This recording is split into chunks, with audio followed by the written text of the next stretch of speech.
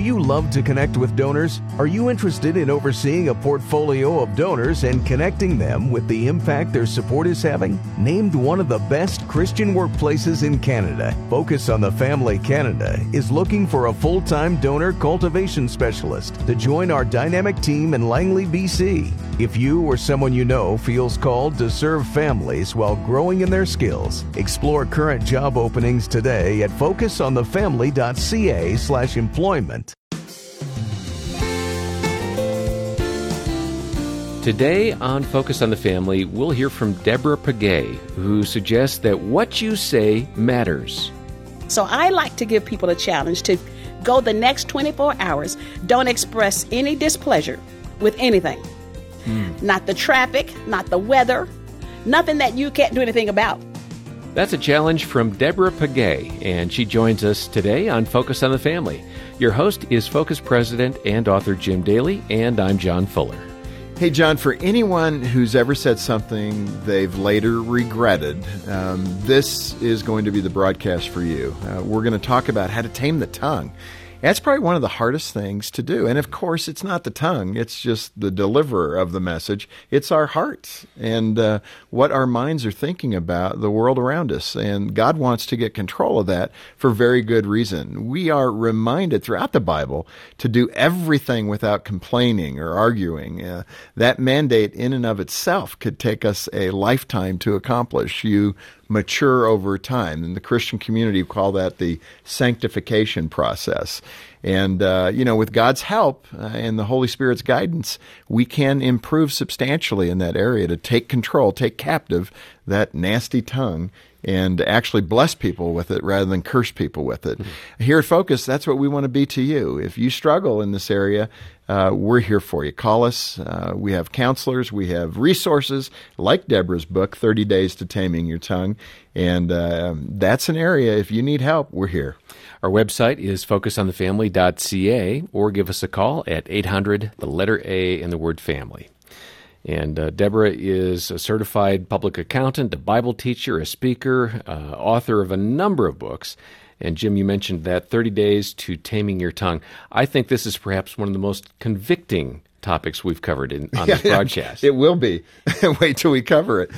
Deborah, welcome back to Focus. Thank you so much. I'm so excited about this topic. It's so good to have you. You know, one thing, and I want for our listeners to better understand, I was so impressed with your resume, and I'm not going to read everything, but you graduated with an MBA from USC there in Southern California, former VP of MCA Universal Studios Venture Capital Division. You are a finance person, aren't you? I'm also, yes, I am, but I'm also a former maid who made 75 cents an hour, so let's get that in there. That is awesome. I love that. But, just everything that you've done, you've gone through the John Maxwell training, leadership certification.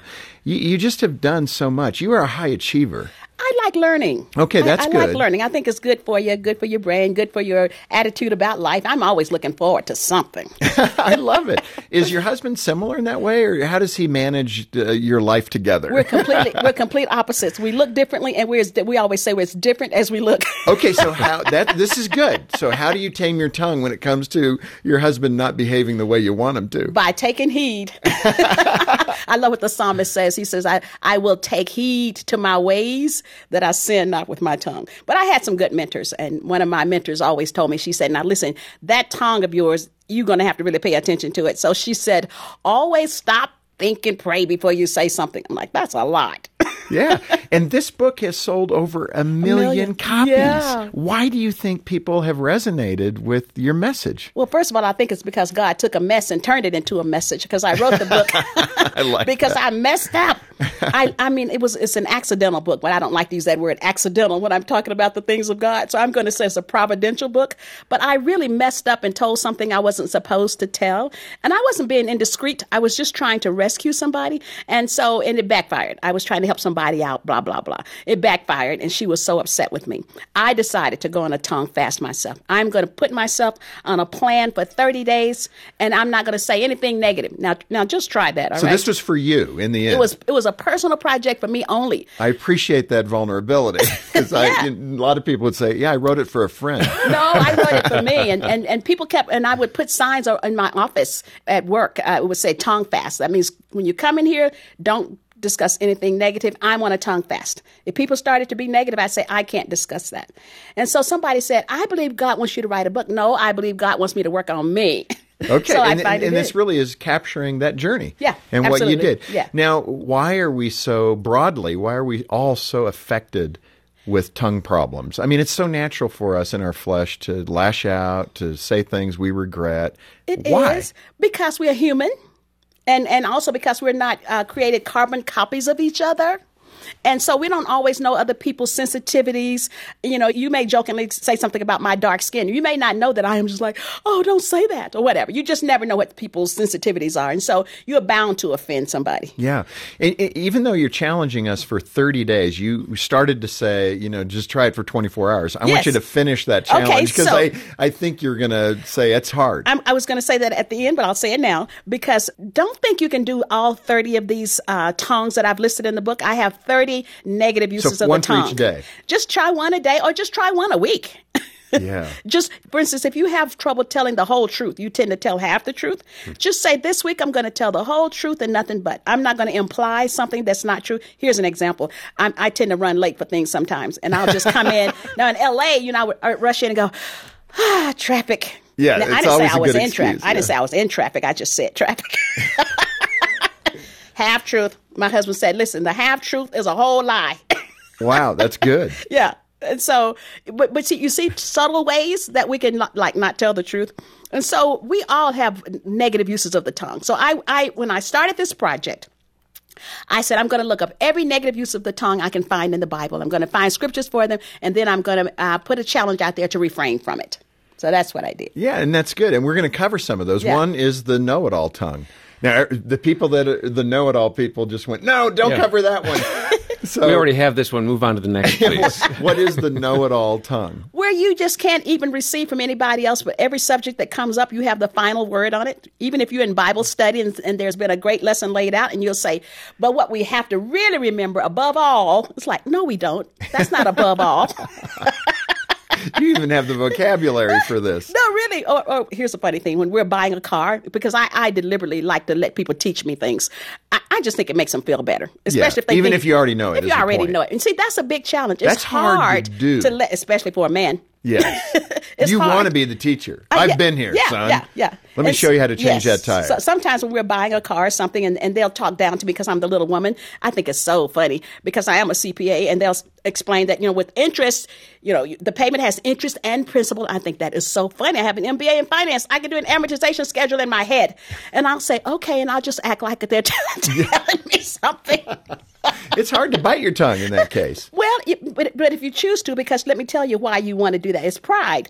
You don't want anybody to think you don't know something. It's this fear of appearing to be inadequate. Yes. So, no, I'm adequate. I know that already. Well, that's true.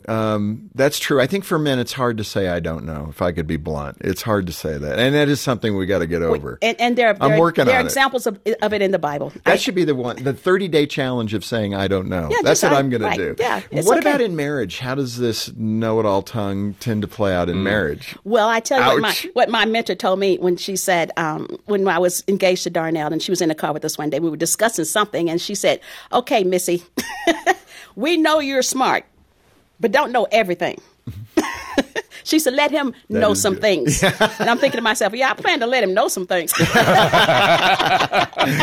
right now. Right, starting right now. But I took that to heart. Let him know some things. You don't have to jump in there and say, I can do that. And so I'm pretty good at being vulnerable.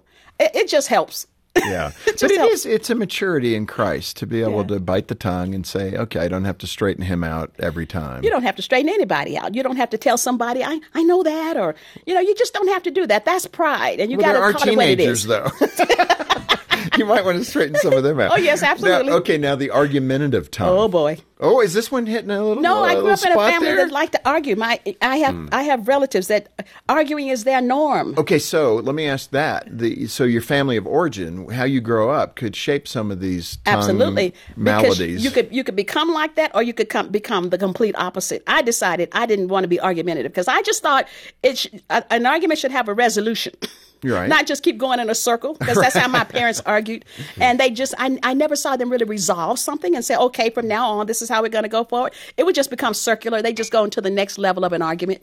And I just think when people do that, it's because I think they're maybe feeling insecure about what they do know. Yeah. Why do you need to argue that? I have a brother who likes to argue the Bible. I don't argue the Bible. I just tell you what part I embrace, which is all of it. And if you choose not to, that's fine. That sounds pretty definitive. But it's true, and I can understand that. I think you can create an environment of arguing, yes. And some people might even say that's a positive because you want to be able to stand on firm ground. You want to be able to defend your positions, and you should be able to defend your faith, but you don't have to be mean about it. Well, that's true. Yeah, I totally believe because that. I think that's what's wrong, even in politics. This last election just split a lot of relationships. Sure, I'm thinking I'm friends with everybody. I embrace everybody's right to believe what they want to believe. I don't. Why do you have to believe the way I do? Well, okay, that's a good place to put that argumentative tongue. What about, again, in marriage? Let me apply this here. When you have the spouse, and I'm not going to say it's the wife or the husband, right. Just the spouse, who is just constantly picking a fight. What do you do? What if you're the receiver of that? What advice do you have for that spouse to say, honey, can you stop chewing me up? No, I'm not processing at your speed. You're just killing me here. Well, I think you need to agree quickly with your adversary. Yeah, right. As the Bible talks about, agree quickly with your adversary. So if my husband and I are in a discussion, I will say, I hear you. You see, I don't give any fuel to that. I'll say, I hear you. If he's putting forth a point, and if I don't, I hear you does not mean I agree with you. It means I literally hear you. Right. But that helps. But it reduces the friction. It does, because half the part of resolving an argument is for that person to feel like they've been heard and you're validating their point. So I hear you will do that. Huh. I hear you. And then I can say, we can just agree to disagree. That's what makes us so unique. We're different. There is, and I think generally when people say, I hear you, they do hear you. There is the occasional time when the person being told, I hear you, knows you're not listening. Well, you got to listen, though. So it has to be you listen with your sincere. eyes and your expressions. You listen and you nod your head. This Focus on the Family broadcast will continue in just a moment.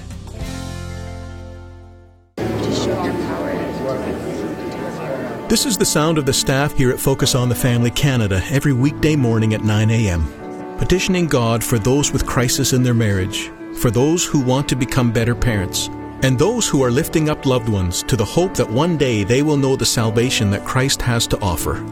We'd love to hear from you too. Call us today with your prayer requests at 1-800-A-FAMILY or email us at prayer@fotf.ca.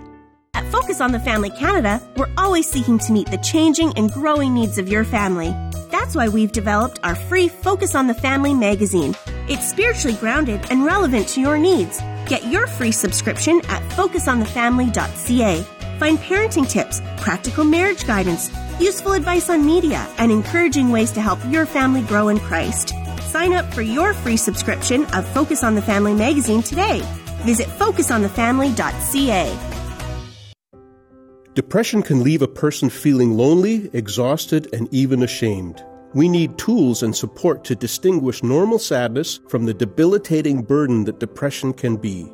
That's why Focus on the Family Canada created a free PDF booklet filled with professional advice, biblical insights, and resource suggestions that address depression. Download your free PDF booklet at focusonthefamily.ca/depressionpdf. Thanks for listening to Focus on the Family. Let's resume now with the balance of today's programming. Deborah, the complaining tongue. I mean, again, these are societal problems right now. We seem to relish complaining. All of us. Yeah. It's contagious. Yeah. And we got to be sensitive to it. That's why I call this a fast, where you become keenly aware of your tendency to engage in these negative behaviors. And complaining is so natural. I don't care. You can be in a market and everybody's... Here's a good example. In the bank. in the bank. Oh, the line is long or whatever. And for people who still go to the bank, Yeah, I was most going of to say, us do you go online in the banking. bank? I don't think I've some been in people the bank do in that, years. You know, like in years, you got to go there, or I have the to lines send. were too long. I have to send money off into relatives in distress, so you have to go to Walmart or somewhere to stand in that line. I hate it, but the complaining is like, oh, and I'm thinking you're standing here because you have access to resources. Do you know that half the world lives on less than $2 a day? So the half full cup. Right. So, but here's the deal. You got to become aware of your complaining. And I think that we could actually park on this and spend an hour talking about it because it is so easy. So I like to give people a challenge to go the next 24 hours. Don't express any displeasure with anything. Not the traffic, not the weather, nothing that you can't do anything about. And in the scriptures, the psalmist says, I poured out my complaint before the Lord. If the person you're complaining to can't do anything about it, stop talking. Yeah. Here's one that's funny for us. I remember when I first started Focus on the Family. It was 1989. Wow. That was a long time ago. And I was on a training mission with another person, and we were out, and we went to a rental car counter to get the car. And they had no cars. And It was just out of a comedy, situation. And so the person who's training me from Focus on the Family was kind of upset, with the agent saying, well, I reserved a car. Why wouldn't you have a car for me? And, it was a little heated and, are you going to get a car? And the person finally brought all the information up on the screen and they said, oh, Focus on the Family. I love Dr. Dobson. Focus on the Family. And this person went, oh, great. That's so wonderful. I mean, their tone changed like this. Yeah. And that was a great lesson for me to bite my tongue. When on an airline problem or a rental car problem, I'm trying to always behave myself because you never know when they're going to say, oh, I listened to you on the radio. Okay, now lest I sound like a walking Bible, let me tell you, this is what keeps me from complaining.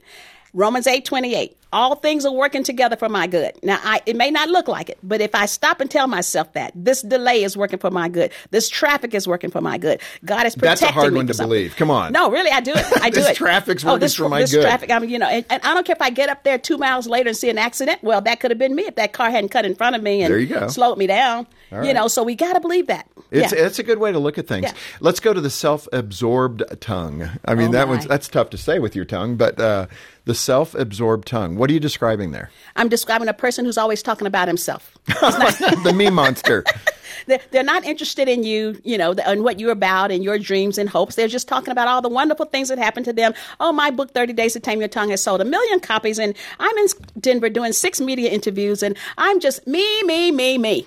Can I ask you, though, at the core of that is deep insecurity. So there's more stuff going on there. So how does the person, let's again go to the spouse. You're married to that person. Okay. But how do you begin to say, honey, have you ever really just recorded what you're saying? Have you ever heard yourself and what you're saying? How do you go about helping each other grow? I would take the sandwich approach. You always say something positive, then you give them the meat of the matter. And you can say, listen, I just love it that God has blessed you in so many areas. He's just caused you to achieve in so many areas, or so many great things are happening.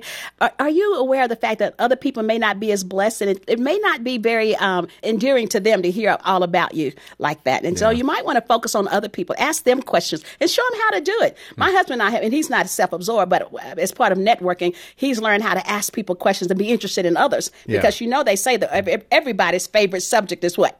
Themselves. Yeah. So I like to focus on other people. I don't want to just focus on me and what I'm doing. I like to ask them questions. So tell me about your background. Where did you grow up? Yeah, and it's so people love to engage and talk about themselves. And we got to watch that so that we listen to it and be genuinely interested in others. Here's the greatest challenge on earth when you have children, and especially, again, I'll just go to the teen years. That's an important parenting tool, how to ask questions of your teenager. Yes. Rather than just, and really thoughtful questions, not how did school go today? Because that's grunt. Yeah, good.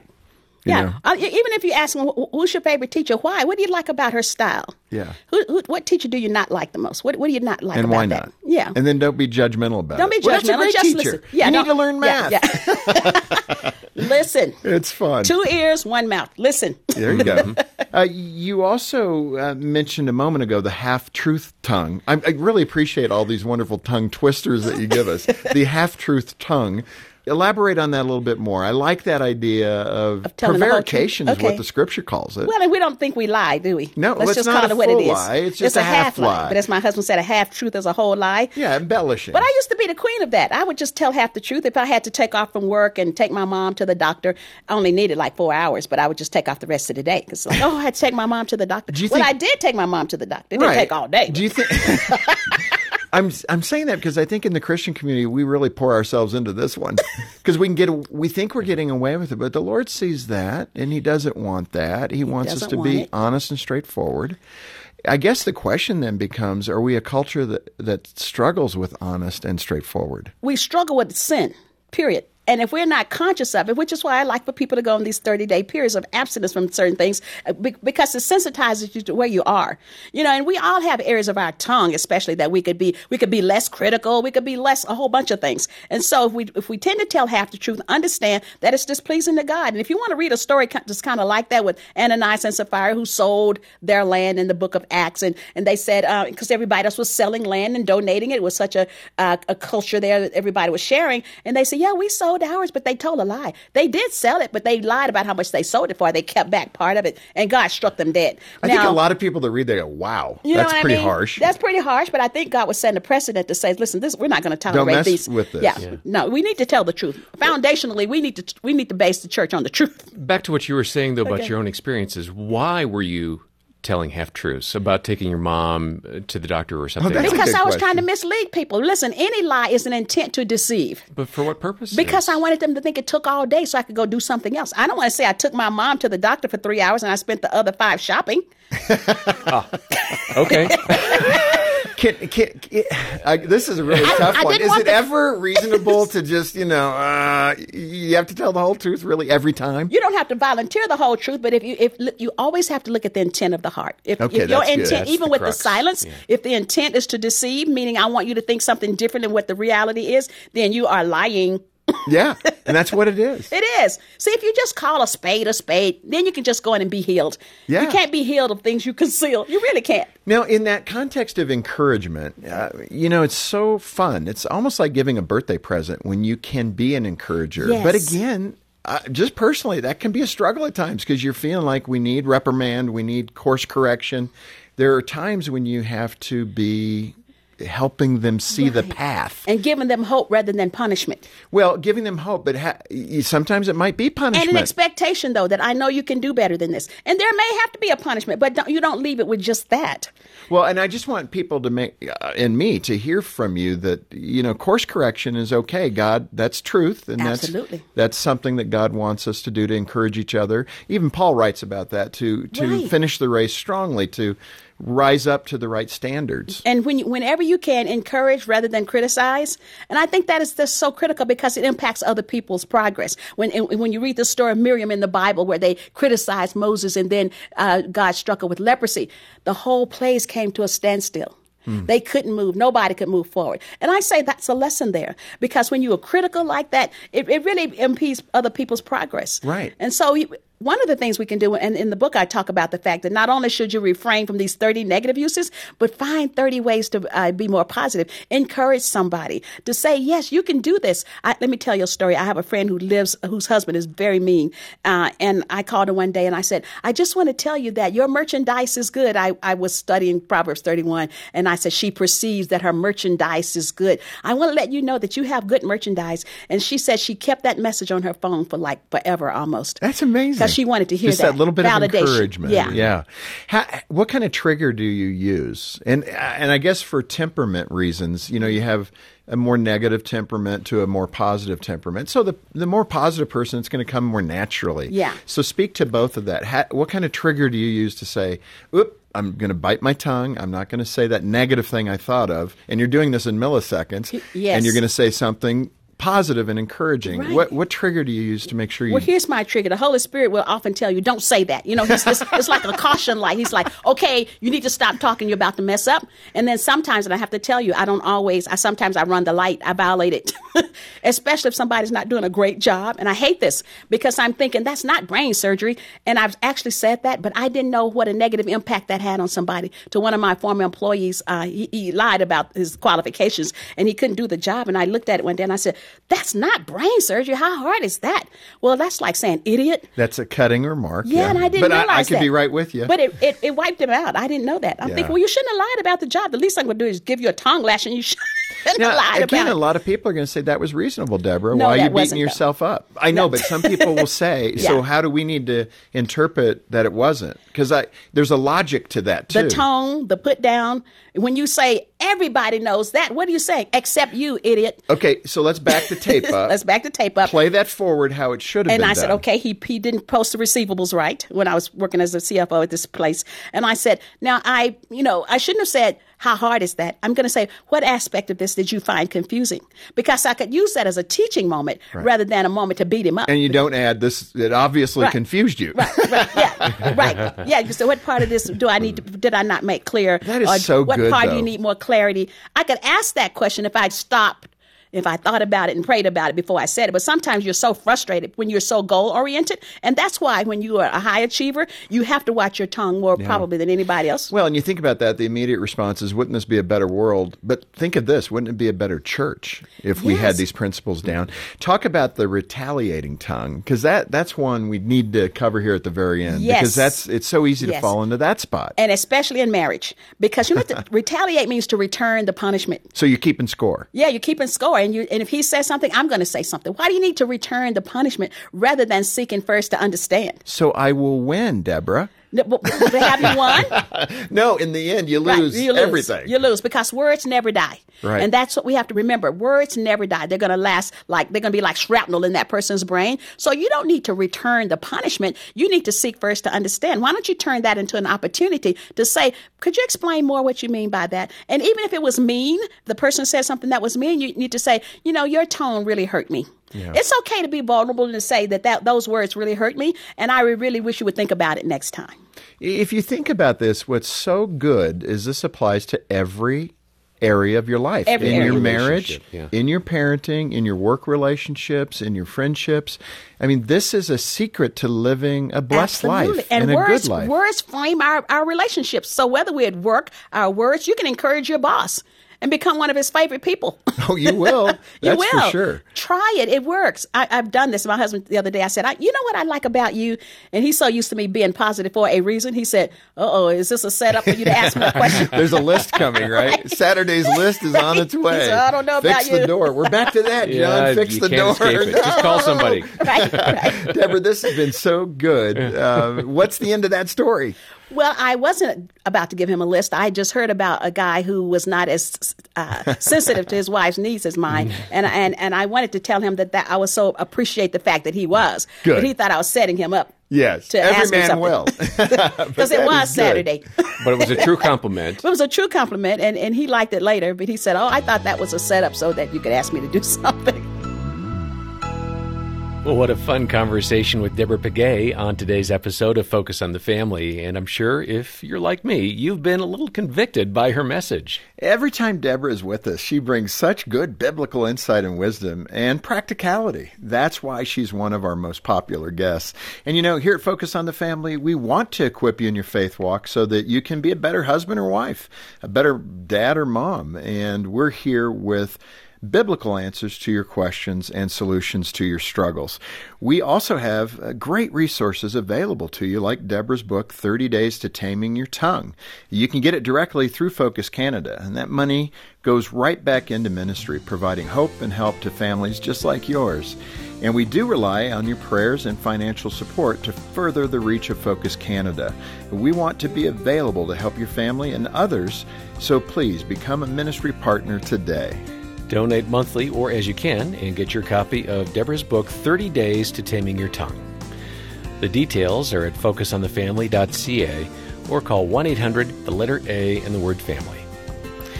On behalf of Jim Daly and the entire team here, thanks for joining us for Focus on the Family. I'm John Fuller, inviting you back as we once again help you and your family thrive in Christ.